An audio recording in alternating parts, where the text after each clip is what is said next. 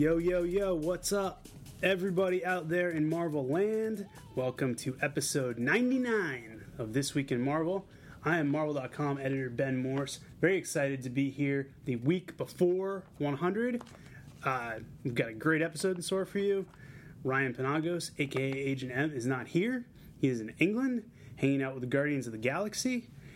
So instead, I've got a very special co-host. We had a lot of names we bounced around, but there's someone specific that you have all been requesting for months and months, who has been on the podcast before. It's not been on for a while, so let's welcome him back. I am joined by Blake Garris, and you're all welcome. Yes, Blake Garris is back. It's good to be back, everyone. Where have you been? I've actually been next to you at the desk. Oh, really? But I was going to say I was in the Catskills. I didn't notice you, so you could have said that, and I would have believed it. I thought you'd been gone for months. Anyways, This Week in Marvel is the official. Great. This is the official podcast of Marvel.com. It's the official podcast of Marvel. It's where we talk about all the books, both print and digital, that are coming out this week or that have already come out this week. We cover news. We cover everything from movies to TV to clothes to Blake's life. And we do it all with a smile. We'll be joined by Mark Strom later. And then we also this week have one of our special Reading Club editions. This is a very cool one. We discussed Fantastic Four Unthinkable. In addition to all of your comments, we spoke earlier with Tom Brevoort, Senior VP Executive Editor here at Marvel, who also happens to be the original editor of that book. So he was the editor on Fantastic Four back in the day. He talked for like 40 minutes and had some really cool stories, some really great insights. He had a panini for lunch, and I had one because he had one. Really? Yeah. Where? Downstairs at Cafe Dude. Did you see him getting one? No, I saw him eating lunch, and I was like, "What's that?" And he's like, "A panini." Did you say it like that? I was like, just blunt. I was like, "Ooh, a panini," and he's like, "Chicken parm," and I got an eggplant one though. Wow. So how was it? Tom, it was great. Yeah. Thanks, Tom, for Blake's lunch. All right. We're going to kick things off as we always do, talking about the comics on sale this week. You can, of course, pick them up in print. You can also pick them up online. Go to Marvel.com. We'll tell you how. Starting off with Cable and X-Force number 14, written by Dennis Hopeless, art by Salvador Larroca. Hope comes back in time. She is thrust into the middle of a fight between the Avengers and X-Force. Cable's powers are going crazy. He's throwing havoc into walls. The art in this one was really cool. Salvador Larroca was really getting to let loose a little bit. It was a fun dynamic just because Cable's X-Force is so absurdly overmatched. You know, they're fighting Thor and Captain America and Scarlet Witch, and they've got like Forge and Domino, and people have no business. But it's really Hope's story. It's how she's going to save her dad. It's a fun issue. Nice little tugging at the heartstrings moment. Their relationship is very cool, and really cool Havoc moment at the end, which sets up the next phase of Cable and X-Force. Over in Captain Marvel, number 16, written by Kelly Sue DeConnick with Jen Van Meter and art by Patrick Oliff. This is an Infinity tie-in. Tells another side of what's been going on in Infinity, specifically the battles we've seen alluded to in Infinity number 2 and Avengers number 19. We see Captain Marvel when she was captive of the Builders, how she, Hawkeye, Sunspot, and Cannonball try to get free, what they go through. A lot of narrative here. Really our first chance to get a sense of Carol Danvers' head since she surrendered a bunch of her memories a couple issues ago. We see her lash out. Patrick Oliff's art is really nice here. We get to kind of just understand where Captain Marvel is now as opposed to where she was a few months ago. They actually have scenes in here from Infinity number 2 where the text is the same but the art is different, which is kind of neat. It's always nice to see a different artist try something new. We get some relationship moments between Carol and Spider-Woman who are having issues. We get some cool stuff with Shang-Chi, with Starbrand, with Black Widow. Another awesome Infinity tie-in. What I really like about the Infinity tie-ins is you're getting to see this huge event from every different possible angle, which I think is a really nice way to use the tie-ins. Next we have Daredevil number 31, written by Mark Waid, art by Chris Samney. Here, I had goosebumps in this book, Benjamin. Yeah. It was that good.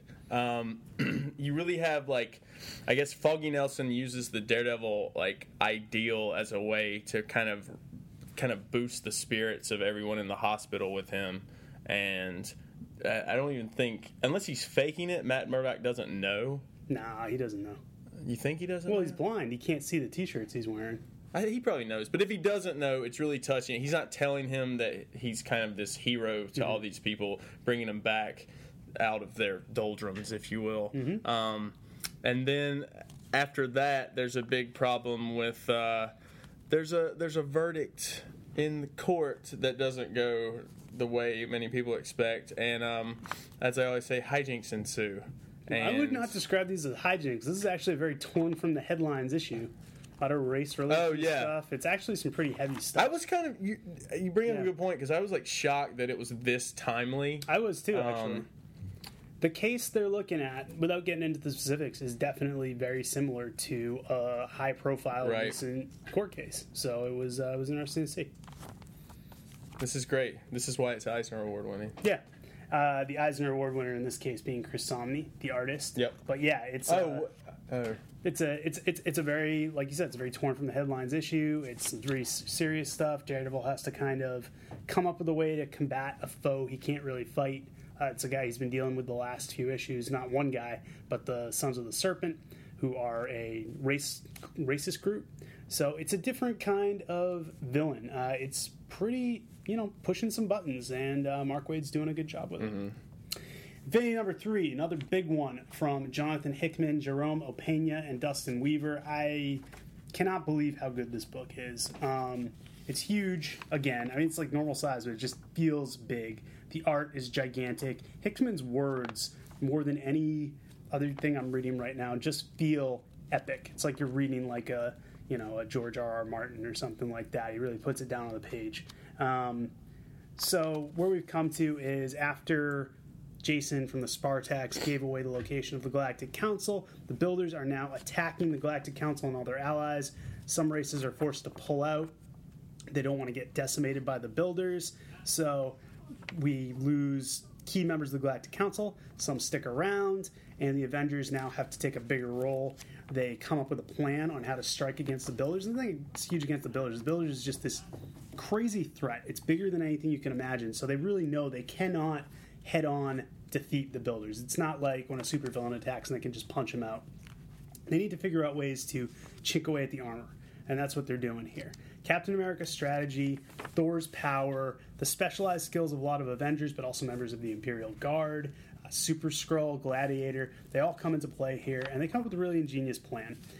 Starbrand gets to really cut loose, and the pages by Jerome Opeña are just amazing. Like, it just looks like it's like sculpted out of clay. It's a bunch of posters. Yeah, you're right. Actually, it's a really good way to put it. It's like a bunch of posters just like committed to the page. Meanwhile, back on Earth, on a whole separate story drawn by Dustin Weaver, so it really feels like you get two for the price of one. The Black Order is still tracking down the son of Thanos, and we get to see the confrontation between Thanos and Black Bolt. We get Maximus's involvement, and we get a sense of the next big phase, the next big chapter of Infinity. This ends with a huge double-page thing, and that's awesome. Uses sound effects, everything. Dustin Weaver steps up as well. So Infinity has been phenomenal, just all around. Phenomenal. It has been phenomenal. Very well done, Blake. Next, we have Morbius, Living Vampire number 9, written by Joe Keating, art by Richard Elson. This is the end of an era for Morbius, Living Vampire. Is that it is the final thing issue. To say? Yeah. I feel bad because I wanted this to keep going because Joe did a great job of making Morbius like a character you can actually like, and it's been going through the whole issue or the whole series where I want him to do good even though he just can't control some of his demons. The thing I loved about this issue was that kind of there's this parallel between Becky Barnes and Morbius that kind of just, I know they're close, but she has some of the same issues that he has, and she doesn't have, the problems that he faces, but she has human struggles that are similar to Morbius's struggles that are really, it kind of brought me more into the story than I normally am. And we're in the book, Ben. Oh, yeah. Joe thanked us at the end of this book. You should just buy it just because our names are in it, even though it's a great story. Yeah. Besides the fact it's a great story. Yeah, this is the wrap-up to Morbius's story, the story of Brownsville, his attempts to kind of integrate in humanity. And, yeah, we get a nice thank you from Joe on the final page where it's kind of a nice little essay about what he wanted to do with this book. I would have liked to see this book go longer. Yeah. It was a very different kind of book, but I think in 9 issues, Joe and his team did some really cool stuff. It's a nice little honor to be included in the. You actually deserve to be. I don't know why you included me. You helped out on it as well. But that's very cool. Joe did a great job. Richard Elson's going places. It's a good book. Yeah, Joe's a great guy. Hopefully there'll be more to come. Yeah, definitely there will be more to come from Joe. He's working on Marvel Knights Hulk coming up, and hopefully more to come after that. New Avengers number 10, another Infinity tie-in. The Infinity train just keeps on going. This really focuses in on what I was talking about from the Infinity issue itself, on the Earthbound stuff, on Black Bolt, on Thanos, on the Black Order, who I love. It's written by Jonathan Hickman, art by Mike Deodato, who is really stepping up his game here. We see the Black Order continue to pursue the missing son of Thanos to the ends of the earth, but we also see the Illuminati learning what's going on. Black Bolt explains how this son of Thanos came to be. He explains how they need to find him. There's some stuff he's doing that the rest of the team is not aware of. Thanos is going out on his own. Thanos punishes one of his Black Order for a perceived failure in the last issue. I think the interesting thing, too, about the Illuminati is they take a moment in the midst of all this to sit down at a table and meet, which, number one, I love the fact that Beast is, like, towering over this table. Like, they're all sitting at the table normal, and he's just this giant ape. But Reed Richards goes... it's so funny because they're facing this universal crisis. Reed Richards goes, I really haven't stopped to ask how you guys are doing lately, which seems just incredibly ill-timed. But Black Panther and Namor are like, hey, we hate each other. We're at war. And Iron Man's just like, yeah, we should probably get back to business. And Beast talks about, how his priorities. Because in the midst of all this, they're also still dealing with the incursions, the other worlds, the basic imminent demise of reality that they've been dealing with. They get an argument on whether they should be focusing on Black Bolt's issues at all. They ultimately decide to help Black Bolt out. They go around the world. Deodato's art is all over the place, and we get another view on the battle between Thanos and the Illuminati. Just a really gorgeous issue, and really doing a nice job fleshing out the story going on in Infinity. Next, we have Savage Wolverine number 8, written by Zeb Wells, art by Joe Madureira. This is what you get out of me, folks, missing people's names. I have to say the art here is some of the best art I've probably ever seen. I've never seen somebody really just kind of contain Wolverine's just fierce rage on a page like ever before. And then, like a page later, he's back to being the guy that just is like just sulking at having that like brutality in him. Like he really, as you know, Wolverine, he just like hates that he has this inside of him, but he almost can't control it. But anyways, so Wolverine and Elektra have kind of joined forces with Kingpin. Wolverine has been kidnapped. He kind of wants to die. There's one like line in here where it's just like, the problem with healing is I always wake up or whatever. Like, he really is struggling here. And this is a pretty intense story. I don't want to ruin anything because there's some stuff going on. Anything? No, man, it's all good. You got there's some insane fights in this issue. Yeah. Some of these new characters that Zeb Wells came up with, the Arbiters, and just these spread pages, like you said, with Joe Madureira really cutting loose. It's really some of his most impressive stuff. Mm-hmm. It's really good. All right, moving forward to Secret Avengers number 9. This was a great issue. This is a very different kind of comic this week. This is the kind of comic I've been really getting into. Written by Nick Spencer, art by Butch Guice. I like that we can do this. We can kind of pull away from the superheroics and dig into an organization like S.H.I.E.L.D. And Nick Spencer's really good at this, kind of telling these stories over time. So, we've been in the action of Secret Avengers, but now he pulls back and says, all right, here's what's been going on with Daisy Johnson kind of in between the scenes I've already told. So we see what happened when Daisy Johnson was first trying to assume command of S.H.I.E.L.D. and how the Secret Avengers got created. We see the fallout of Red Ralston's death and what set Daisy Johnson on her path. We see her recruit Manifold, her former Secret Warriors buddy from over in Avengers, and she has a plan for how she's going to protect herself from something that took place earlier in the book. It's a lot of Daisy Johnson versus Maria Hill stuff.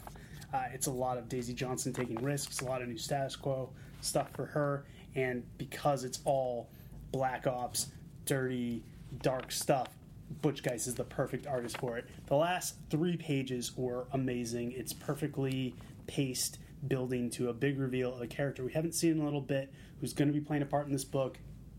And I actually flipped. I don't usually do this. I flipped back and forth between the second and last page a bunch of times because I was crazy. so excited to see this character who hasn't been gone that long. But the way Nick Spencer brings him in, it's just kind of like it's one of those, if you're in a movie theater, stand up and cheer moments. So big props to Secret Avengers this week. I really, really enjoyed this issue. Next we have Superior Carnage, written by Kevin Shinnick, art by Steven Segovia.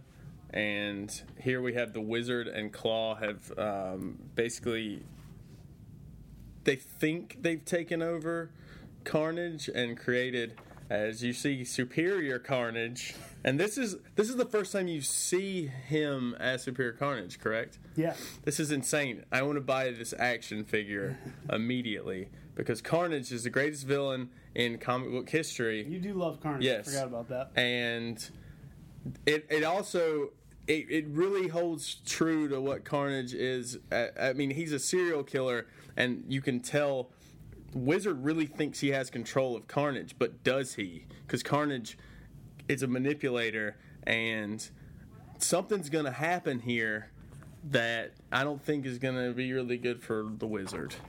And there's a twist at the end that is just going to, like, blow your mind. This character, I don't really like him right now. I used to like him, and he comes to save the day. He's a hero.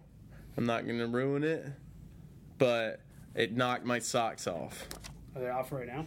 No, they're on. It knocked them off before. I put them back on. Got it. But this Carnage is here to stay. Superior Carnage is here to stay. Nice. Yeah. Oh, next we have Superior Spider-Man, number 18, written by Dan Slott, art by Ryan Stegman. As Ben knows, I am one of the biggest Spider-Man 2099 fans in the world. What happened last time Dan Slott came to the office to visit?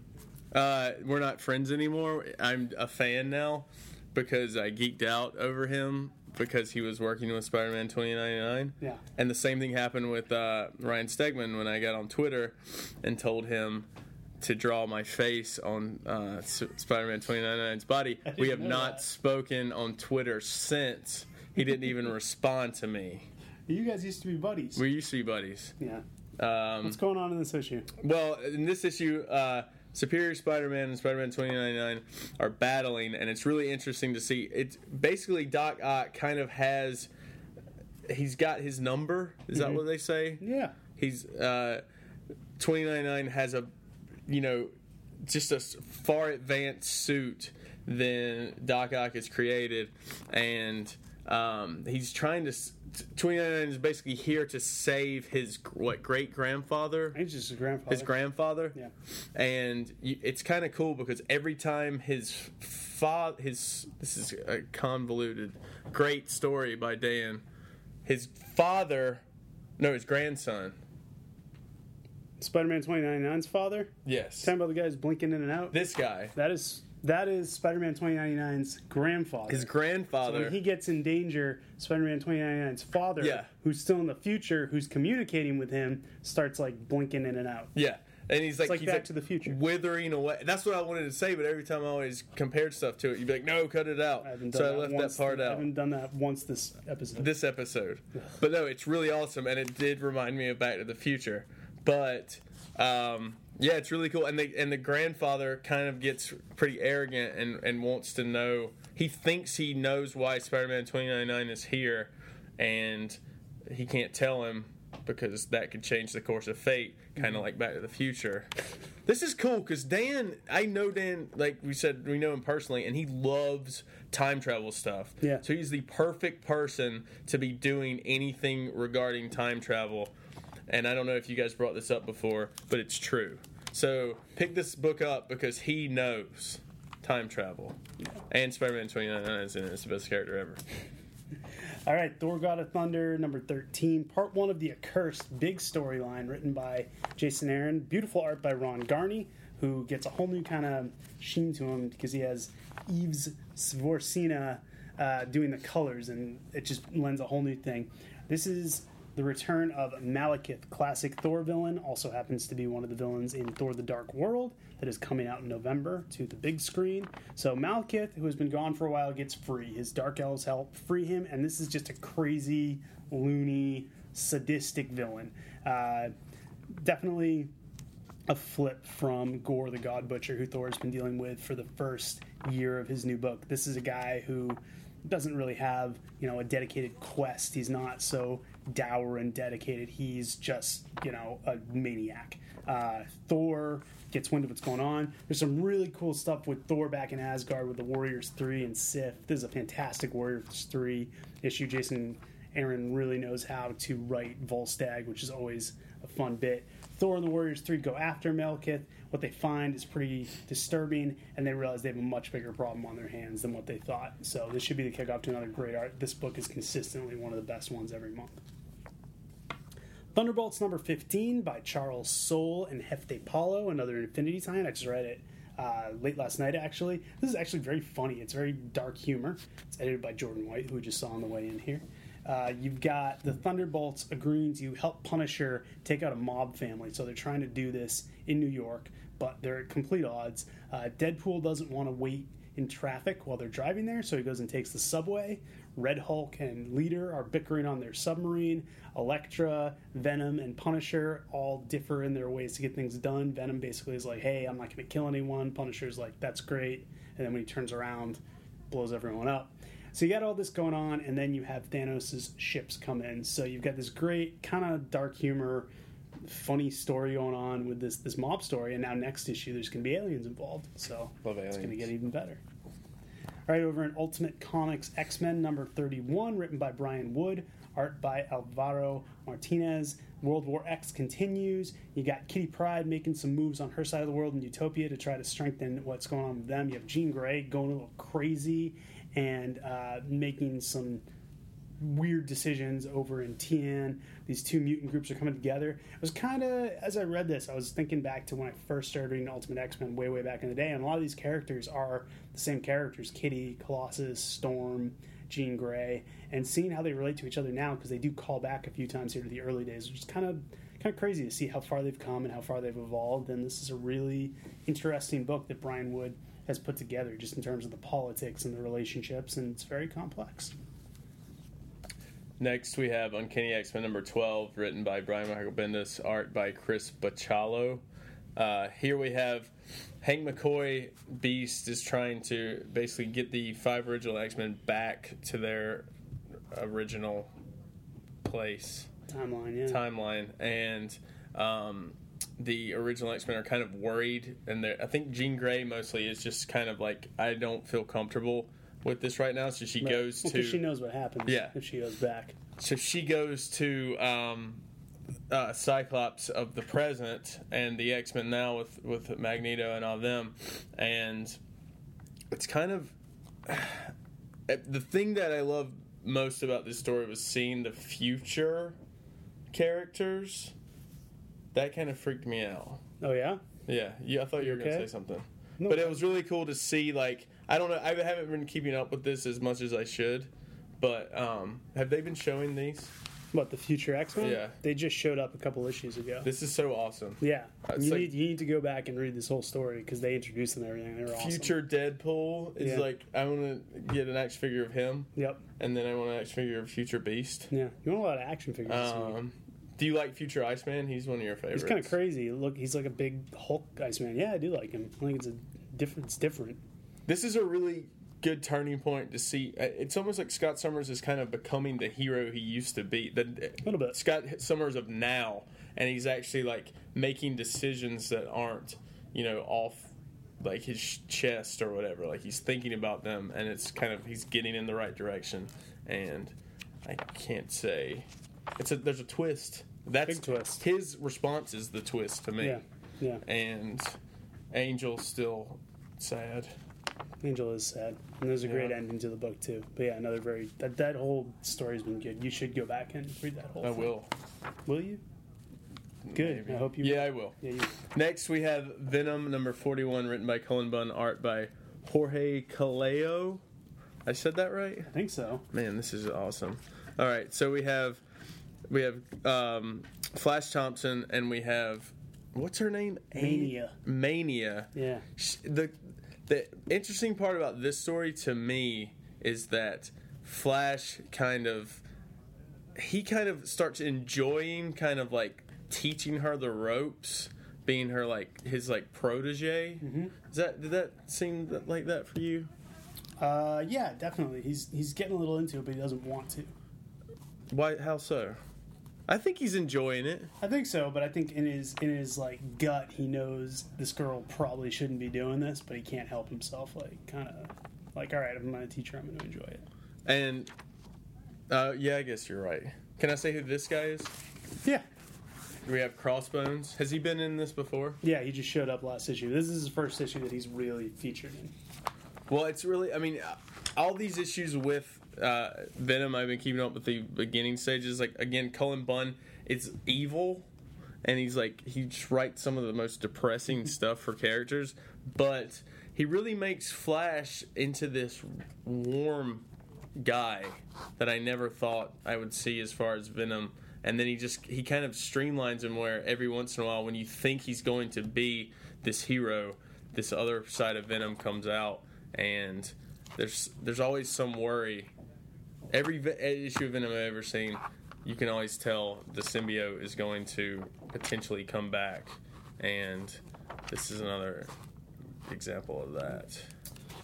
All right, let's finish things up with X-Men Legacy number 17, written by Cy Spurrier, art by Koi Pham. This is the big fight between Legion and Cyclops. It's an ideological fight, but it's also just a physical fist fight. They literally just beat the crap out of each other. It's all narrated by Legion. Some really great wording by Cy, who, has some fun, has some humor in there, but also some really deep stuff about, what Cyclops did to Legion's father, Legion's feelings about his place in the world.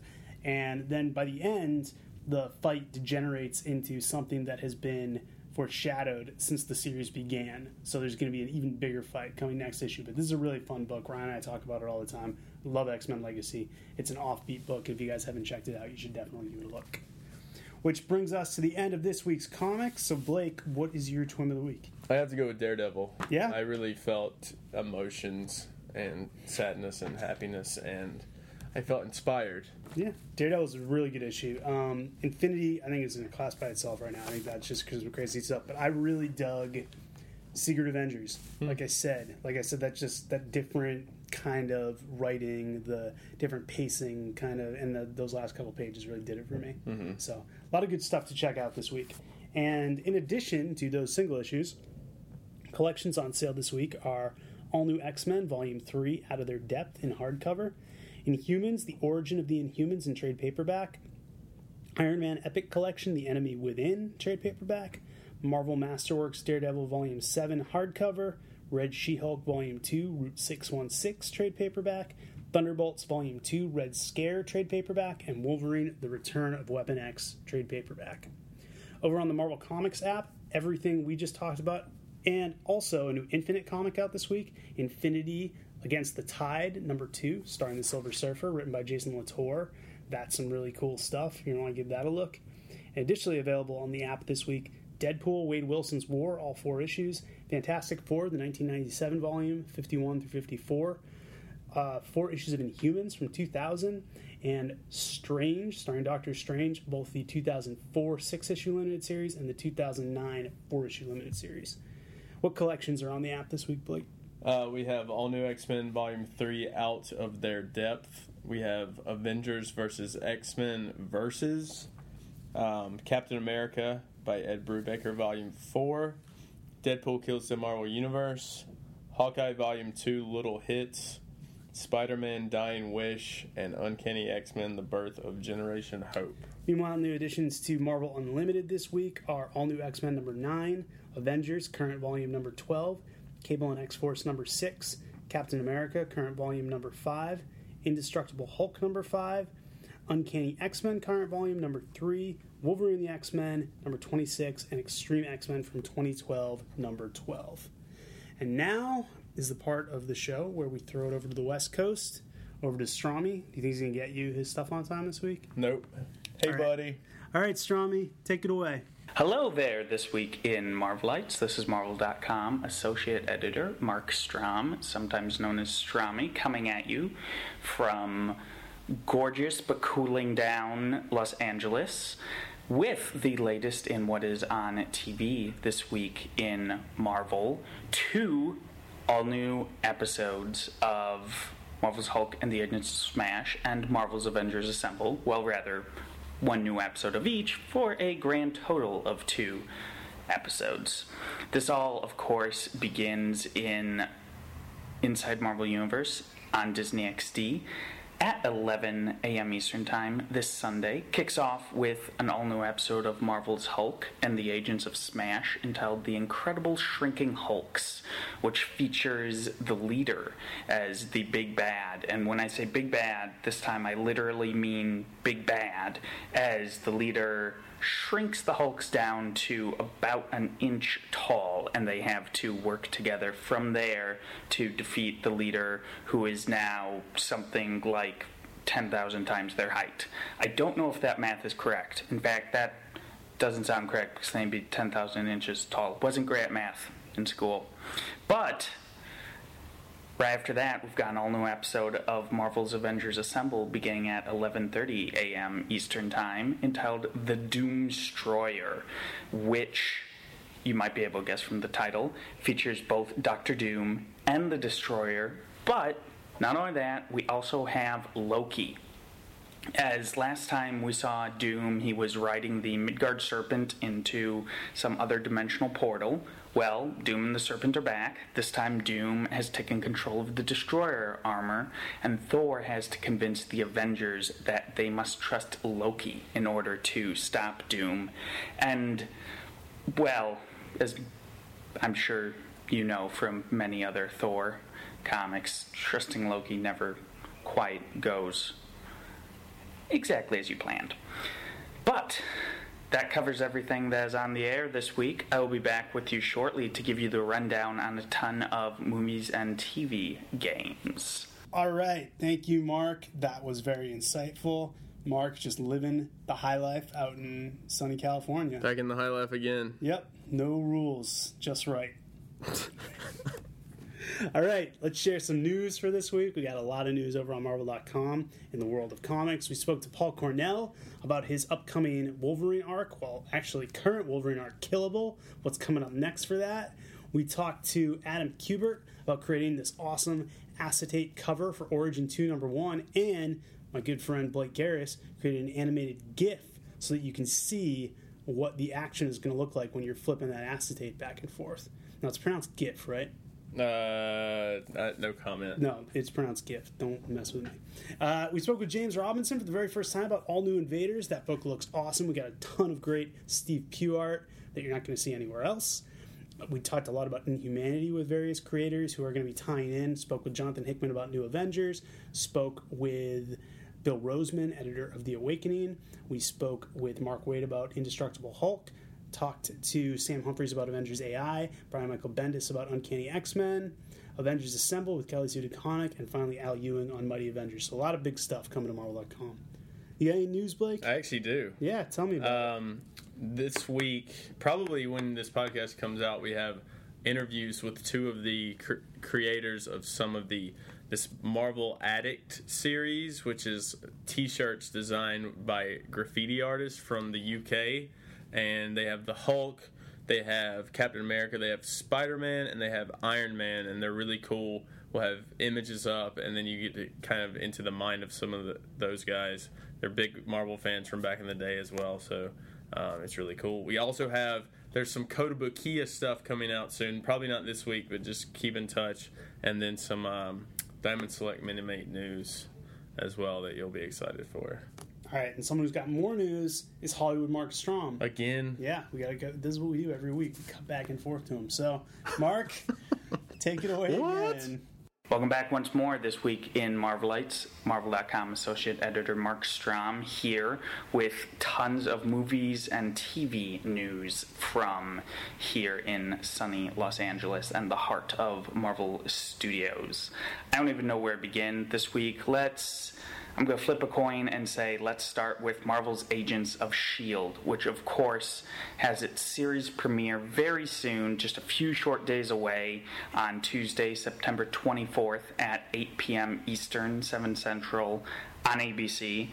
I know I'll be tuning in. I hope you all tune in. And to get you even more excited, we've been bringing you a bunch of new videos that we've put together, beginning with some of the fans' reactions from D23 Expo. Some of the fans got to see the pilot to the series there, and you can hear what they thought of it in a special video we put together. We also have a video interview with co-creator and executive producer Joss Whedon.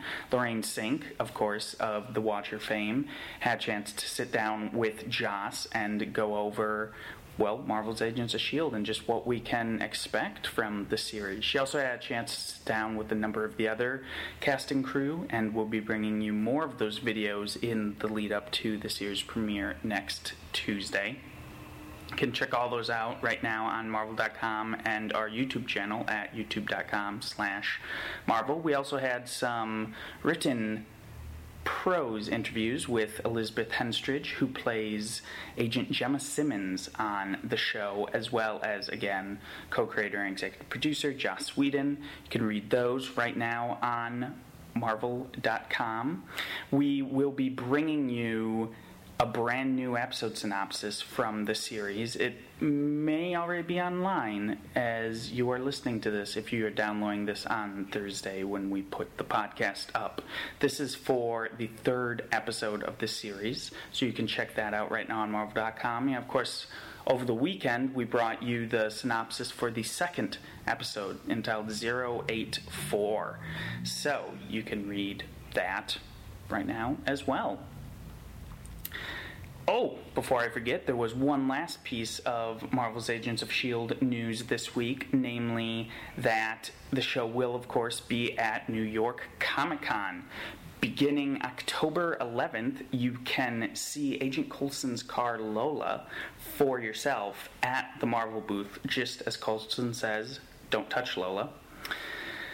And there will be a Marvel's Agents of S.H.I.E.L.D. panel Saturday, October 12th at 5 p.m. Eastern Time, of course, which will be showing off some new footage. There will be special guests. It will be a great time. So if you're going to New York Comic Con, head there, check it out. We have some Thor news, as always, as the release of that movie is about 50 days away now, I think. It seems very, very close right now. We have two new posters this week, two new character posters, starring Jamie Alexander as Sif and Natalie Portman as Jane Foster. You can see the Jamie Alexander poster with Sif in the battlefield with her sword drawn exclusively on Marvel.com right now, and we will also be bringing you the Jane Foster poster tomorrow, so you can check both of those out. We also have word of Fandango's fan alerts for Thor the Dark World tickets. You can sign up with a widget right now on Marvel.com. If you go to the homepage, it will be one of those top lead rotators, and you sign up in that widget, and then Fandango sends you an email as soon as tickets are available, so you can be among the very first to get your tickets when they do go on sale. And finally, in Thor news, we announced Thor Treasures of Asgard at Disneyland Park. Inside Innoventions, you will be able to see some actual artifacts from Asgard. Well, not actual artifacts from Asgard, as Asgard is a fictional place, but I think you get the gist of it. So you can see that at Disneyland Park beginning November 1st, I believe. So, if you are in Southern California, be sure to check that out. I know I will be, and I am very excited. If you were able to see the Iron Man 3 installation in Innoventions, you know they do a really great job with them in immersing you in the experience. And yeah, go check it out. Wrapping things up, we have once again another installment of the Avengers Hold Court, our regular sort of post-game recap of new episodes of Marvel's Avengers Assemble with supervising producer Court Lane. This time we talk about last Sunday's episode, Depth Charge, which featured Atuma attacking New York City as a very Hulk-centric episode.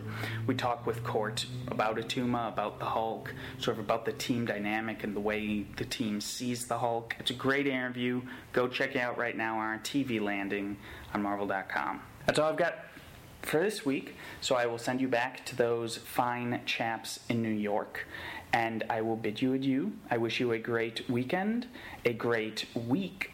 I will speak to you once more in 7 more days, and I thank you for listening. All right, everybody, welcome back, and we are now going to our This Week in Marvel Reading Club selection for the week.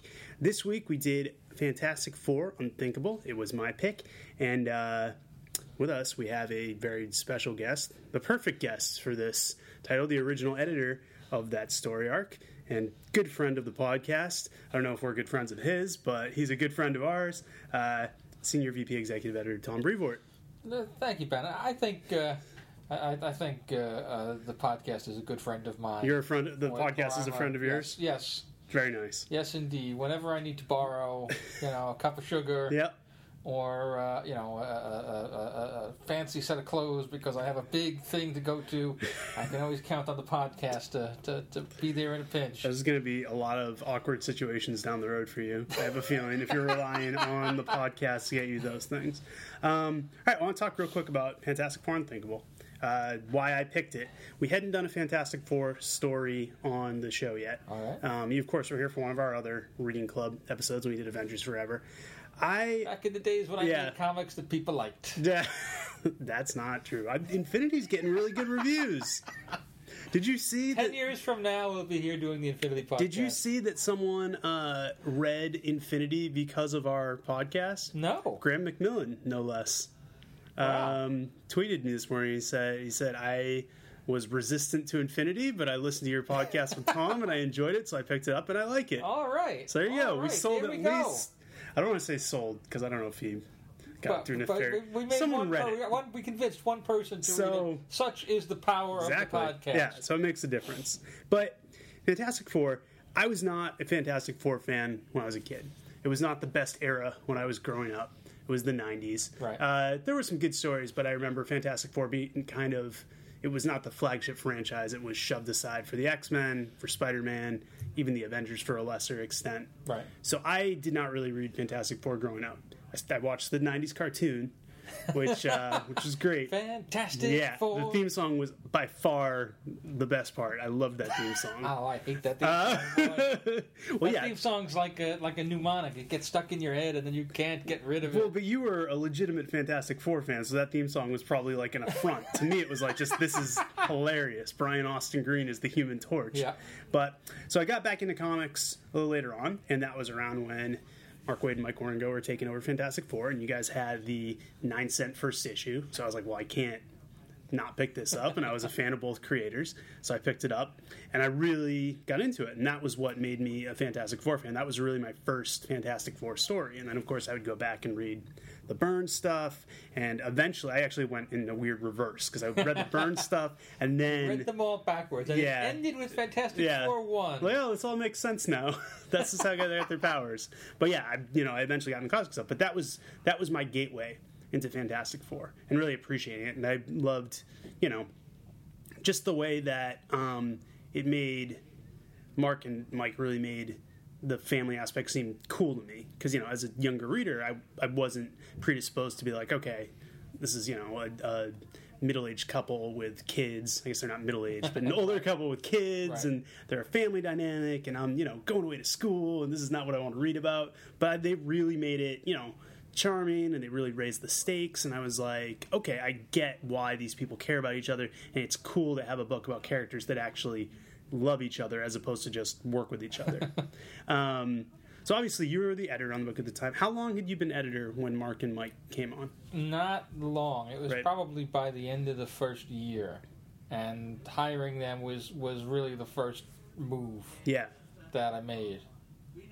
Now you had a relationship with Mark before that, right? Somewhat. Or was this kind of like your first big? I'd done a story here and there. Mm-hmm. I'd known him from around Marvel when he was writing Captain America and other stuff. Yeah. And certainly from when he was writing Flash before that. Yeah. And at the time, he was down at CrossGen. Right. I forgot about that. And he wasn't the first guy I went to, though. I went to Mike first. All right. I think we started with Mike, if I'm remembering correctly. Oh, interesting. So Ringo was there before Mark. Yeah. It was only a question of a couple of days, but...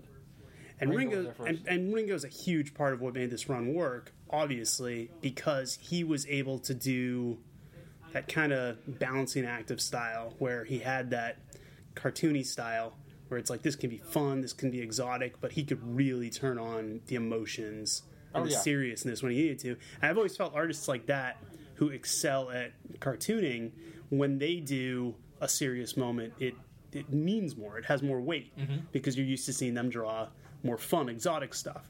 Yeah, he was worried about it when I first called him up. When I first tried to convince him, he'd been doing Superman and not really enjoying it. It was, I think he was like on the second or third Superman book. I forget which. Adventures, I think it was. I think so too. And it was a time that those books were in transition or whatever, and he just wasn't feeling like what he was doing. And I called him up about Fantastic Four, and he said, "I don't know, I can't see myself doing Fantastic Four. It's such a Jack Kirby book." And what I told him essentially was, look, when you did The Flash, you came onto that series, and, before Greg LaRocque had drawn it forever. Right, before him, years. Jackson Geis and so forth. And they had, the look of The Flash. And you came in, and you sort of redefined the look of The Flash. Your Flash was, a stockier guy, sort of broad. You introduced the idea of the crazy lightning trails and things. And that to this day, I think, sticks. And everybody that came after you drew it like you, or tried to draw it like you. That's what you do on Fantastic Four. Come in and draw Fantastic Four and sort of re-envision it your way. Not changing everything, but bring yourself to it and do it in such a way that once you're done, everybody that comes afterwards will follow your version. And that's sort of what got him in the door. Yeah. And he was this is a silly thing, but I remember, from when I was a kid, Human Torch always had the lines all over his face and his body. That was just a thing. That was from the original Kirby stuff. So when I came in and saw Ringo drawing it not like that, I don't think he was the first to move away from that. But for me, that was the first. I was like, oh wow, this is different. That was very deliberate. Yeah. In that by that point, by 2002, the coloring technologies had improved to the point where. Trying to illustrate a flaming figure, a figure that's on fire, you didn't just have to do the black striated lines to sort of show the passing of flame or fire up. I never understood that as a kid. I was like, how does this? If you mean look that at he's on fire? like an old time burner on an old gas stove, and you see how the flame kind of goes around the burner. Yeah, that's I think is the kind of thing that those striations were intended to be when they were first done in the 30s. It wasn't even to me like this is fire. It was more like, oh, that's what the Human Torch looks like. Yeah, exactly. That became his costume. Yeah, like he turns red and lines appear. So that was very, very deliberate. We asked Paul Mounts, the colorist, and Ringo did less with the figure, left the figure very open in a lot of places, so that Paul could sort of paint the flame in. Taking a couple of cues maybe from what Alex Ross did in Marvels and the sort of thing. You can depict a man on fire, so much more spectacularly now. Sure. With the tech that we've got today than you could have in the 60s or the 30s. So you got Ringo on board, and did he request Mark? No. Based on their past? I got him on board, and it was right around that same time. I forget if I'd known about it ahead of time or if it came up during the week or whatever. But Mark had been down at CrossGen. And he had his parting of the ways with CrossGen. Sure. And I think I was like the first guy to get him on the phone after, while this was going on. And I said to him, okay, come here, do Fantastic Four, which he also had very little interest in. Really? That surprises me, actually. He was not a real Fantastic Four fan growing up. Like when and much like you, he came in at a bad time. He came in when he started reading the book. The first times he encountered it was during the period where Sue was divorcing Reed. And the family was all in crazy turmoil, and the stories were sort of bananas. And so he just never formed that attachment to it in the same way. But I said to him, well, we've got Ringo, which is always good, and I just sort of talked him into it, talked him through. Like, I think this is a thing you can do things with because it's at heart an optimistic series, and I think you can you find the characters that you connect with, and just do what you do, put it back at the center of the Marvel universe. And he took a day or whatever and came back and said, I think I can do this. Let's do this. And so. There they were, and then, so then there was all the months sort of leading up to that. I remember there was a good deal of promotion for them. They weren't. Hiring them was the first sort of move I had to make, but it wasn't like I came onto the book and I did that the next day. When I started, Carlos Pacheco and at the time Jeff Loeb was scripting him, and they were wrapping things up. And so, knowing they were wrapping things up, I needed to get a new team. So that was sort of job one. But really job one was finishing out that run.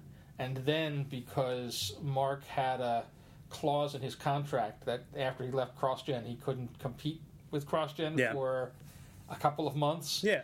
We had to stretch. We had to start the run later than it was intended. Right. So Adam Warren came in and did a 3-issue thing. Was that when Mark Bagley did some fill-ins there, or that was earlier?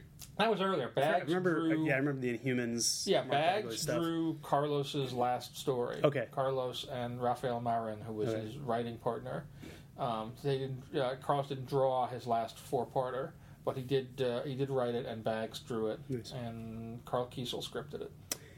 Now, obviously, I wasn't as kind of plugged into the comics review sphere as much then. I don't even remember what the state of the internet was, but I remember this being a pretty, like, right out the gate, being pretty well received. Like, people liked this. They were like, "Oh, the Fantastic Four is back." Not to short sell anything like Carlos did or anything that Jeff did, but this was seen as kind of a high water mark. It was a big deal reasonably quickly. Yeah. I don't know. I tend to think that this story that we're talking about today, The Unthinkable, is mostly the story that put it on the map. Although the first story was really good too. I don't know. People, don't get me wrong. People liked the book before this. This was just the tipping point. In terms of it being the point where this is a big deal thing. This story had the advantage of it's a big Doctor Doom story. Yeah. It was a big, action adventure thrill ride story. It led up to issue 500, which became issue 500 again. Yeah. So it had a lot of benchmarks built into it. So as you just said, Unthinkable is basically Doctor Doom coming back. We learned there's one of my favorite issues. I don't know if you can call it a single issue because obviously it leads in the whole arc, but that prologue where we kind of get Doctor Doom's whole backstory. That was entirely an afterthought. Really? Oh yes, that was entirely pretty much that issue is the whole reason I'm in this podcast is to explain that issue. Really? Okay. That's about it. All right, I want to get into that in a sec, but just like given like the whole overview was basically Unthinkable is a big Doctor Doom story, and it was the whole switch was that, and correct me if I'm getting anything wrong, Doctor Doom for years had been, he dabbled in magic, but he'd always been primarily a technology guy, and he's like, I'm going to beat the Fantastic Four with technology, and this is his story where he says, okay, this hasn't worked, so I am going to become the greatest sorcerer on Earth. I'm going to basically sell my soul, do whatever I have to do, and that's a big plot point. Right. And I am going to become incredibly magically powered, and he essentially destroys the Fantastic Four, really defeats them soundly, and challenges Reed, like, the only way you're going to save your family is you have to learn magic, which is completely foreign to Reed, which was I love that as well, that it really puts him in the box of, this is the guy who can build a gadget to think his way out of anything, but you have to... it kind of felt like one of those, even if you win, you lose situations. Like, in order to beat me, you're going to have to admit that you're wrong. Right. Which is what I loved about the whole story.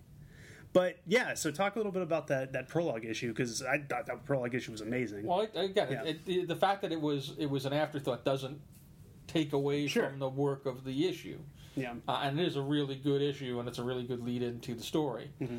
At the time, Marvel's president was a guy by the name of Bill Jemas, and Bill had a number of strong theories on how to make comics. One of which was he hated flashbacks of any sort. Oh.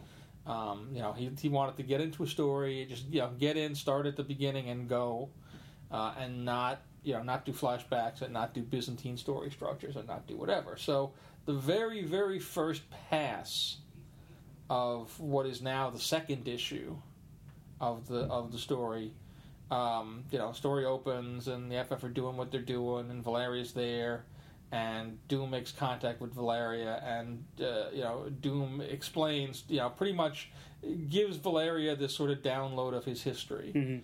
And it didn't work terribly well. Like, it was a big info dump in the middle of this issue.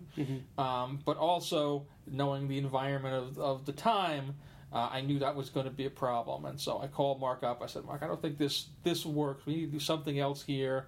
And he didn't know how to solve it at the time, because you need to know all this stuff about Dr. Doom and his background and whatever. And somehow, in the course of the phone conversation, we hit on the idea of, well, what if we did another issue? That was just the Doom setup. And Mark eventually found the idea of Doom searching the world for the previous Valeria, his old girlfriend, and doing just a real Doom-focused story that got you into him, told you everything you needed to know, and then you could go into the subsequent issue, and that worked out really well. Right. And you can still see, like, the scene where Doom reaches out to Valeria in what's now the second part of this is still there. It's just much more expedient in what it does. And so that was just a choice that made the whole thing way, way better. I was going to say, in retrospect, do you think the story would have had as much weight without the prologue issue? Probably not, which is why all these decisions were good. It's good editing, and mostly good writing and good drawing. Yeah. But not probably not in the slightest, because that really both sort of gave you, here's the preface on who Doom is, or what Doom we're going to be dealing with, and here's Doom doing an awful thing to establish who and what he is by the end of the issue. It just occurred to me as you were saying that this is obviously it's a pretty, even though it's not, Doom today has kind of gone back to being classic Doom, but this at the time was a very big change for Doom. Sure. It was a very big change in his status and his powers and his costume, and also a huge, like you said, a huge act of evil. Now, in today's Marvel, this would probably be the type of thing you have to bring up at a summit, say we're doing this to a big character, kind of take the temperature of everyone, is this going to work? At this time, you guys were more or less off on your own, right? Fantastic Four book. To some degree. Yeah. I mean, I don't know if...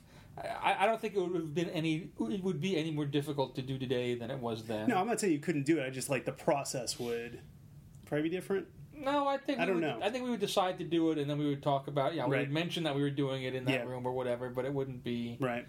It wouldn't necessarily be unless somebody had really had an objection to it. Which people did, fans at the time. Yeah, I remember it was very polarizing. I mean, again, for me, not being a huge Fantastic Four fan, I was like, all right, I know who Dr. Doom is, but I'm not huge attached to him, so I thought this was really cool. I'm like, oh, wow, he's really nasty, and I got that. But I do remember knowing, hardcore Fantastic Four fans being like, this is not Dr. Doom. Right. Yeah. Especially with the costume change, and, he was wearing leather and stuff like that. Well, their problem with it, I don't know how to speak for all of them. I'm sure right. We'll get they'll answering the podcast who'll speak for themselves. But the thing that we heard the most about, and again, it tends to be almost more the interviews than the comics that you hear about. But Mark was very upfront and open about his take on Doom, which is essentially, Doom is not an honorable guy. Right. Doom is a bad guy who wants to be seen as an honorable guy. Right. And that's a difference. And so people that liked Doom, the honorable enemy, didn't like the fact that Doom would do, some of the awful things in the way he would do them in this story. Right. Now, to me at least, I don't see a disconnect because I always go back to the Lee Kirby stuff. And sure. The Lee Kirby Doom always talked a good fight. It always there'd always be a lot of talk about how the Lord of Latveria does not lie. Except he was the hero of his own story. Yeah, but except he was definitely that would always come 3 pages after he had last lied. Yeah, exactly. So there was always. Doom puts on a show. Doom is the star of his own Wagnerian opera. Yeah. And so that's that's the thing that sort of that Mark clicked into about his incarnation of Doom. Right. But they were certainly people that didn't like that. We went down that road. So was the idea to do this story? I mean, obviously it's a collaborative effort between everyone, but kind of the crux of, okay, this is what we want to do with Dr. Doom. Was that a Mark idea, or did that come from somewhere else? I think it must have started as a Mark idea. Mm-hmm. Certainly you're doing Fantastic Four, you want to do a big Doom story, mm-hmm. and much like most of the other long-running Marvel books of the period, my feeling was that Doom had been watered down. There'd been a lot of sort of weak Doctor Doom appearances in the last 10 or 15, 20 years even. Mm-hmm. That the good, the memorable, the Doom appearances that really underlined his status as the biggest, baddest guy of the Marvel Universe were few and far between. That to a large extent he'd kind of been coasting on his reputation for a long while. Yeah. And I know a lot of Marvel villains felt like that in the early 2000s. So really, the challenge with, okay, we're going to do a big Doom story. It wasn't just we're going to do a big Doom story. It's let's do a story or try to do a story that puts Doom back on on that scale and shows that he's that guy. He's that formidable. He's that crafty. He's that intelligent. He's that nasty. He's that everything, and not lean on his rep, but show it again and put it right in front of you, so that you can take him as a serious threat. Because again, especially coming out of the 90s, where particularly over on the X side, like a lot of X villains were really ascendant in those days because they got used a lot and they were accorded import whenever they would show up. So Mr. Sinister or Apocalypse or any of those guys, though they were big, and Magneto and Dr. Doom somehow, because he never fought the X-Men pretty much, not so much.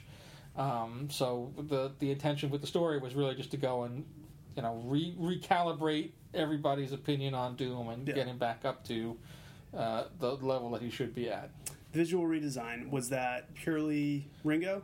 Yes, purely Ringo, including the sort of strange looking cape clasps. Yeah. With the striating pattern in them. I remember them. I mean, they were very memorable. They always looked like odd like screw heads or something to me. That was the one element of that costume I didn't really care for. Yeah. But he did it. He liked it. It was fine. Yeah, but they struck a chord. You remembered them. It was definitely a memorable design. For sure. Yeah. That was all Ringo's design. Now, obviously, this was a big Doom story, but as you guys are crafting it, you know kind of where you're taking Doom. You know that you want to reestablish him, but obviously, it's the 500th issue of Fantastic Four. They need to be a big part of this as well. Mm-hmm. How did you guys kind of figure out what do we want to get out of the FF side of this story as you're building it and making sure they have stakes and they move as characters also? It's like any Fantastic Four story. You want it to be about them and the character relationships, and you want to highlight aspects of the characters that maybe you haven't seen before, and you want to see them work together effectively. Mm-hmm. You want to feel like whatever jeopardy is going on is jeopardy. It is personal, which since so much of it revolved around the kids who were really kids at that point. Right. Very, very, very easy to push those buttons. Yeah. If you drop Franklin to hell, you're kind of there at that point. Yeah. So beyond that, it was just okay. We're going to do Fantastic Four 500, so you want it to be big and good. Yeah. So apart from that, no pressure. Well, it's interesting because a lot of the comments we got from readers and kind of mirrored my own. I think that too was the first, if I'm remembering right. Renumbered was the first book that we went back on the number. It was either that or Spider-Man, and I was trying to figure out. It was Fantastic Four was before Spider-Man. Yeah, there. Yeah, because I know that I argued for that, and I know that Axel wouldn't have thought to argue for it on Spider-Man. Right. Not that he wouldn't have wanted to; he just wouldn't have stopped to have done the math and gone, "Oh, right, that issue is actually issue 500." Well, this is when you guys had the little numbers underneath the big numbers. Yeah, which we could never keep straight. No, and we screwed up, and which I didn't constantly. Yeah. Which is why we stopped doing that because bad enough. One number we can more or less handle. Can you imagine? We louse up with routine regularity. Can you imagine trying to do that today? Yeah, you can. Yeah. All right. One of the seven numbers on the cover. One of the things we heard from a lot of readers and their responses. One of the things that echoed for me as well is there's been a lot of talk in comics. I didn't pick the story for this reason. It just happens to be a hot button topic lately. Like heroes having marriages, heroes having families, and how that screws up stories. But going in, I remember that was always one of the things about Fantastic Four. I was like, oh well, they're settled down, and they have kids and stuff like that. Right. Then reading the story, I was like, this story, if Reed did not have the level of concern for not just his girlfriend or his teammate, but his wife, and moreover than that, his children, this story is not nearly as powerful. And that's what a lot of comments said too. They were like, the fact that his son is in hell, his daughter is a pawn in all this, and his wife and his family is in jeopardy, like that really made it work. And to me, I guess that was a breakthrough moment for me, because I was like, oh, all right, this is what going all the way back to Stan Jack, I was like, this is why Fantastic Four is different than X-Men, than Avengers. They care about each other on a different level than like, okay, Hawkeye got kidnapped, we have to go get him out of hell. Right. This is my son is kidnapped, and that really something that I thought was, I don't want to say negative, but something that turned me off to the book a little bit suddenly became the reason I wanted to read it more. Right. Well, there's no one size fits all when it comes to this sort of thing. There are certainly characters that I think work better if they are not married. Yeah, absolutely. And we make no bones about it. We think Spider-Man is better unmarried. Yeah. Now, the podcast will get plenty of responses. Thank you. To tell us how wrong we are. But but it's not one size fits all. Right. I do not think that anything about Fantastic Four has been hurt by the fact that the cast is a family unit, and that Reed and Sue are married. Well, they've been married for decades too. Yeah. Yeah, far longer than they were separate. And if you separated them now or restarted it now, you're either going to tell the same story, they get together, or you're going to dance that story forever, or you're going to go in a different direction solely to go in a different direction. So Sue's dating Namor, and Reed's dating Alyssa Moy or whomever, and we'll dance around with that for a while. But there is sort of the inevitability, because that's sort of the engine that makes the book go. That's the thing that Fantastic Four is that no other book is, or no other book was, at least before it, the family unit as superheroes. And so there it works, and you can try and fancy it up if you want to, but it doesn't really benefit it at all. And there are other characters who work fine married as well. So again, I don't think it's a one size fits all thing. You can ask the question, which is a more legitimate question, which I think is really at the heart of that, which is it smart for superheroes to be married? And the answer to that is really probably not. Of course not. And this story is a good example of that. Here these two poor young kids are subjected to horrible things because of the building they happen to live in. But that's all part of fiction, and the idea that our characters or any superhero characters shouldn't have lives because they're superheroes. That kind of kind of takes away what makes you relate to them as superheroes in the first place. I totally forgot until you were just talking about kind of the Franklin thing about the issues afterwards where Franklin was just like traumatized. Oh yeah, and talk and was awful. Yeah, we tried to deal with the after effects of this and make it all feel legitimate. It's very easy to just kind of wave your hands and move on to the next thing. Often that's the case because you're always looking for the next big explosive, big bang story. Well, I kind of want to finish with that and say, this was obviously, I don't know what this was like. This was only like the second or third arc of Wade and Ringo's run. Well, it was pretty early on, right? It's the second trade. Yeah, but we didn't really think in terms of trades in those days as much. We thought in terms of stories. Right. So it was.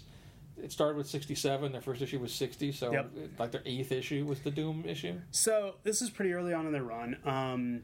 How much did you guys know about, all right, this is where we want to head post Unthinkable, or was the type of thing where after Unthinkable you kind of game planned what came next? I tend to think we fire bucketed that one after another, which tends to be the way that Mark works. Right, so it wasn't like a grand scheme. No, it was a grand scheme that came together bit by bit by bit. It was the anti-Hickman. Yes. now we're here, and I think this as a result. Right. And I always sort of suspect that Mark is at least half a step further ahead than he thinks he is or he says he is. Yeah. At least in terms of stuff that interests him, or I might want to do something with that. So I imagine that he probably had the seed for the next arc, certainly at some point in writing this story, but probably more towards the beginning than he may remember or may even really realize. All right. Anything else you want to say about Unthinkable? Memories, stuff like that? The second, I don't know if you can tell this from the collections, but the covers are at the second cover. Almost caused a riot. Oh, really? Yes. The second cover, which is the cover of Val sitting there with the Doom blocks. Really? Which is a great cover. This is a great cover. And in fact, it's a cover that, all three of us, myself, Mark, and Ringo, all came up with that idea independent of one another, which meant that it was the right idea. Right. But in the same way that Bill had very strong ideas about storytelling, he had very strong ideas about covers. Yeah. At the time, he was looking a lot at mainstream magazine publishing. So he had a bunch of things. And that cover matches all of those criteria that he had. He liked single figure covers or maybe two figures if you had to, but he would tend to want to get away from groups of 40 or 50 guys fighting, very, very basic compositions, almost what we call iconic covers today. Show the characters doing their thing. They don't need to be story related specifically.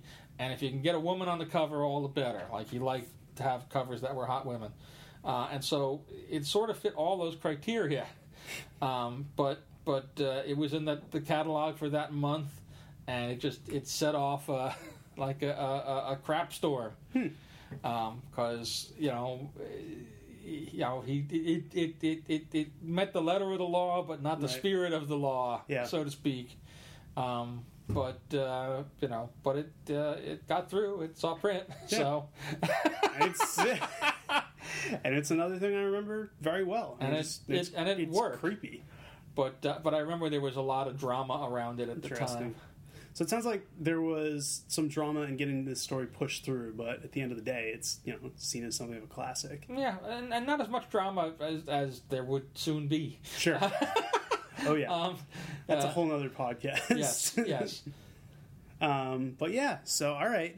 Well, we're going to get to reader questions and comments in a bit, but I want to thank you for stopping by, sharing your memories. We'll do some more of these down the road. All right. So we'll be right back with your questions and comments, guys.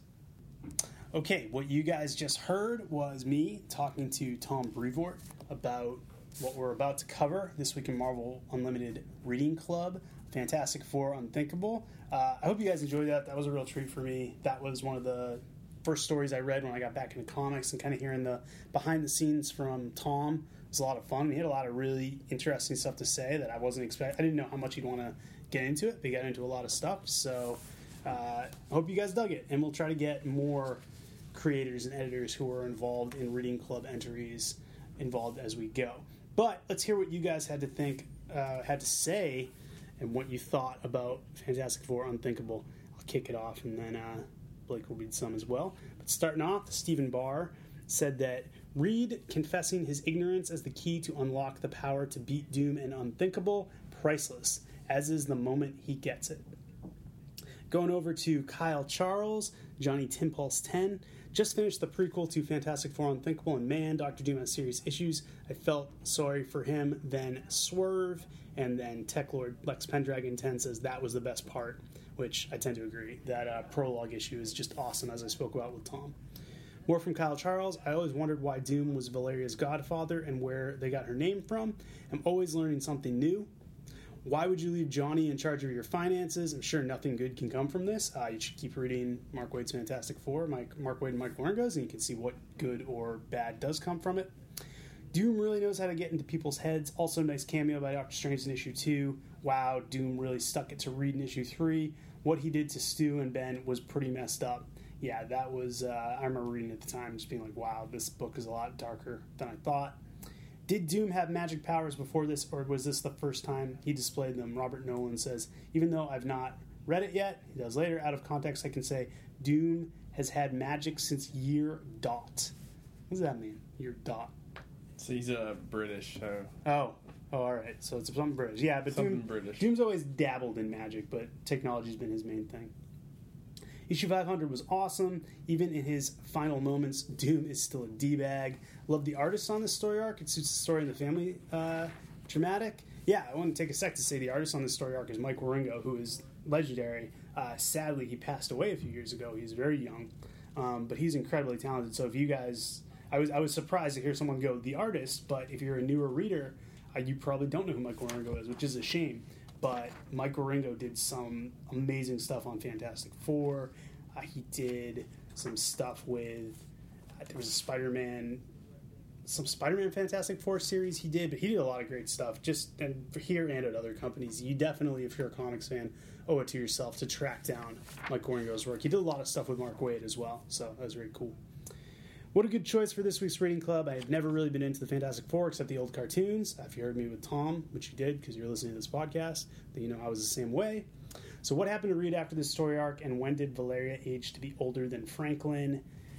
You should keep reading on Marvel Unlimited to see what happened to Reed, because this is actually a really interesting time in the Fantastic Four's history, and for Reed in particular. This story arc haunts him for like the rest of Mark Waid's run, essentially. And the Valeria stuff, when she was older than Franklin, actually took place before this, and I was not really reading then, so I don't really know what's going on.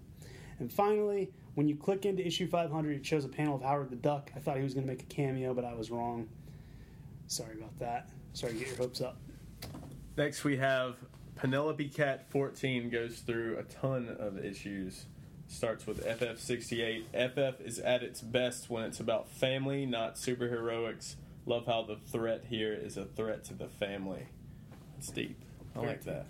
FF68, once again, these trinary aliens evoke the spirit of Kirby without slavishly imitating his art. Mike Waringo. Yeah, Mike Waringo, the artist we were just talking about. Was there anything he couldn't draw well? Sci-fi or horror and comedy all in one book.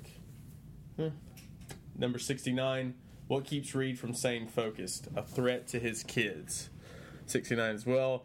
Ben suggesting Sue stay behind while the men go off to rescue Franklin. Is he asking to get slapped? You say stuff like that all the time. Well, is he asking to get slapped? Yeah, and so are you. 69 once again. The full page shot when the FF find Doom is gorgeous. I want a poster. I remember the storyline was controversial, but I don't remember why.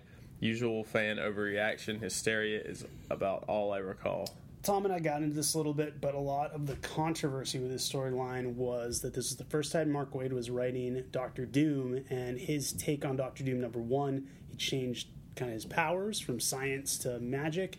He had a very dramatic visual reinterpretation, which I think was the first time Doom ever really had a new costume. He'd always had the same one since originally. But like Tom talked about, the biggest thing was just that Doom in this story was an out-and-out villain. He was a guy who did bad things. Some past Fantastic Four writers have kind of written him as being more noble and kind of being like, he's not totally a bad guy, but Mark Waid really got back to, no, Doom is a bad guy, and some people didn't like that, and some people did. And you're welcome to your opinion. Is there a poster, though? I don't know. This was years ago. Finally, for FF69 by Penelope Cat. Also, the cameo by Doctor Strange makes me want to read Wade's recently added to MCU Strange Mini. You should. It's really good. Next, FF70. Now, Mindless Ones. Really going to have to read some Doctor Strange soon. Also in 70, I know it all works out, but things seem very harrowing for our heroes. Truly effective work by Wade and Marengo. 70, finally, once again. Doom shows a lot of self-awareness in his rant. And then in FF500, love the twist of the world's smartest man forced to deal with something he completely cannot understand. And fantastic art by Marengo. He captures the mood of every scene, magic, action, whatever, perfectly. And then I'd forgotten the twist at the end. Now I need to read the rest of Wade's run again. Can't remember what happens next. Overall, a great FF run takes them to an unfamiliar place while remaining true to the characters and spirit of the book. Think my enjoyment was enhanced because I just read the new Doctor Doom, Doctor Strange Triumph and Torment collection. Yeah, I actually just read that last week, and that's a really good companion piece for this story because it's another Doctor Doom magic story, and Doctor Strange is in both. So, yeah, good thoughts, Penelope Cat. Over to Robert Nolan, Ref Gemlin 14. Unthinkable starts with your typical visit to a street-level fortune teller. They say a few stock phrases, you do the talking. Next, Victor visits the New Orleans fortune teller. A must if you ever want to get anywhere, apparently. Is it that Victor is walking around a psychic shanty town that everyone's cool with him looking like Madame Mask's big brother? Then he learns a new word, ignoble, not honorable in character or purpose, of humble origin or social status. Did you know that one? No. I did. Another new word. Paroxysm. A sudden attack or violent expression of a particular emotion or activity. Did you know that one? No, I didn't know that one. You did. I didn't know that. That was a new one for me. Wow, up until that page, I was totally on Victor's side, but no, he's a nut job. Is this the origin of Doom's Hell armor? I've only seen it during his return when Mjolnir smashes through reality post-Ragnarok. This is the origin of his Hell armor.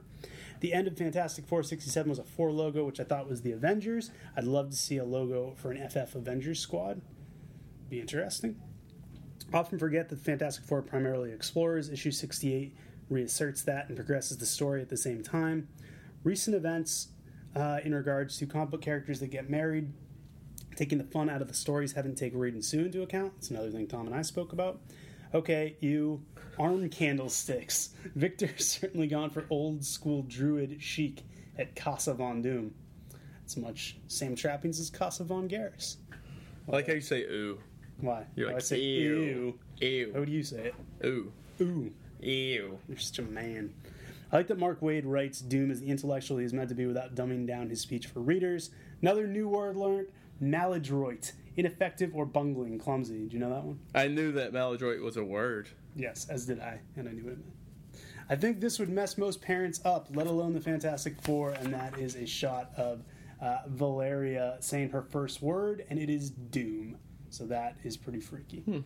Back in This Week in Marvel, number 98, didn't someone want to know if Reed had ever been scared? That was a question we were asked, and then we get a panel of Reed freaking out because he's losing his family and his children. So there. Because he looks scared. Look at that face. He's clearly scared. He's yelling no. He has his eyes in abject terror. He's like, no. What does that look like to you? What emotion do you think that is? More of anger. Anger? He doesn't look angry.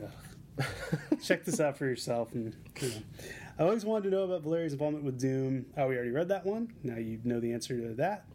I'm so glad I got into Marvel Unlimited. It allows Tomo, I believe is his child, to read X-Men to his heart's content and allows me to take part in Twim URC. The great cover from Fantastic Four 69 made me wonder, who's the better weaponsmith, Reed or Tony? Reed actually generally invents stuff that is not weaponry. As you saw in this story, he can, but that's kind of like Tony's specialty.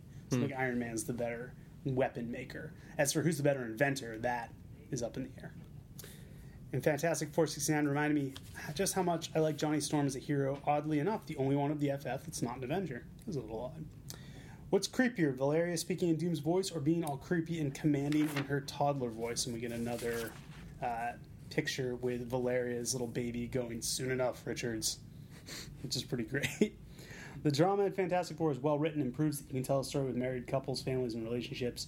Poor Franklin, manhandled by demons. It's like Inferno all over again. That kid's therapy bill must be huge. I should talk to Tim Stevens about that. How much he would charge for therapy. Get you a deal. I don't know about that. I don't know if it's a deal to get to see Tim. Fantastic Four number 69 was Ace. Johnny tries to be the hero, Ben being the one with a clear view, Sue fighting for her children, and Reed getting thrown by the involvement of magic as it trumps everything he knows and has faith in. Originally, I thought that Victor was kind of sadistic, but when he puts Reed in the library and basically goads him to earn magic, pow. You're a Johnny guy, right? I love Johnny. Yeah. He's like sassy. Yeah, he's my favorite. Like you. Who's your favorite? The Thing? How can you like Johnny Storm and Iceman? They have similar personalities. They do. Because they have different powers. Who's your favorite Fantastic Four character? Oh, that's it. For Johnny. Yeah? That makes sense. I was going to say The Thing, just because you're both like very grumpy. But you know what's up. Johnny Storm, he's the man. When you seem like a Johnny Storm guy. Yeah, so do you. Oh. Why is that like the big compliment, saying you seem like a Johnny Storm guy? As well. Watching Doctor Strange try to teach Reed magic is something I'd never considered, and is enjoyable, relevant with both characters. That is really great. Doctor Strange gets super frustrated because Reed, as smart as he is, has no idea what he's doing. And we get, this was a laugh-out-loud moment for me. Some great thinking by Reed and great writing by Mark Waid, and that is how Reed ultimately tricks Doom into losing. So if you haven't read it yet, go and give that a look.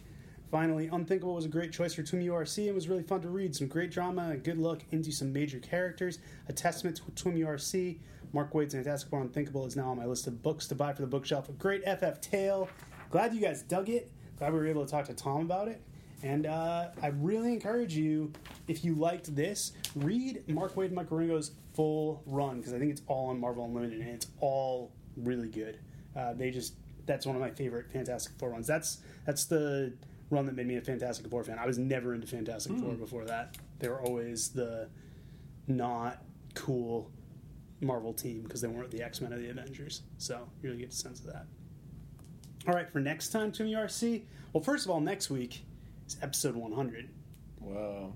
And I'm not going to be here because I'm going to Europe. Europe? On Friday. So I want to say now, quick thank you to everyone who has gotten us to 100 episodes. It's crazy, and that's just of this one. Over on the minis, I mean, we've got to have almost 200, right? 160. We have a lot, but 100 episodes of this regular one is crazy. When we started this, we didn't know it was going to last, a month, and we've gone 100 straight weeks, never missed a week. A lot of that thanks to this man sitting across from me who edits all our podcasts. It's you. It's you. So you and Ryan. It's crazy. It's been awesome. If I get a chance to record for something for 100, then I will. But if I don't, thank you to all you guys, and it really means a lot that you dig this podcast so much. All right, hope you guys enjoyed this week's edition of the This Week in Marvel Unlimited Reading Club. I certainly did. Now, for next time around, it's going to be October, and we're going to be on Marvel.com for the month of October celebrating the 50th anniversary of the X-Men, so we decided we're doing all X-Men stories. We're really excited about this, and the first one that Ryan picked before he left is a classic. It's the Dark Phoenix Saga. I'm going to be putting that up in the reading club. If not, by the time this episode is up, then shortly after. So keep checking back.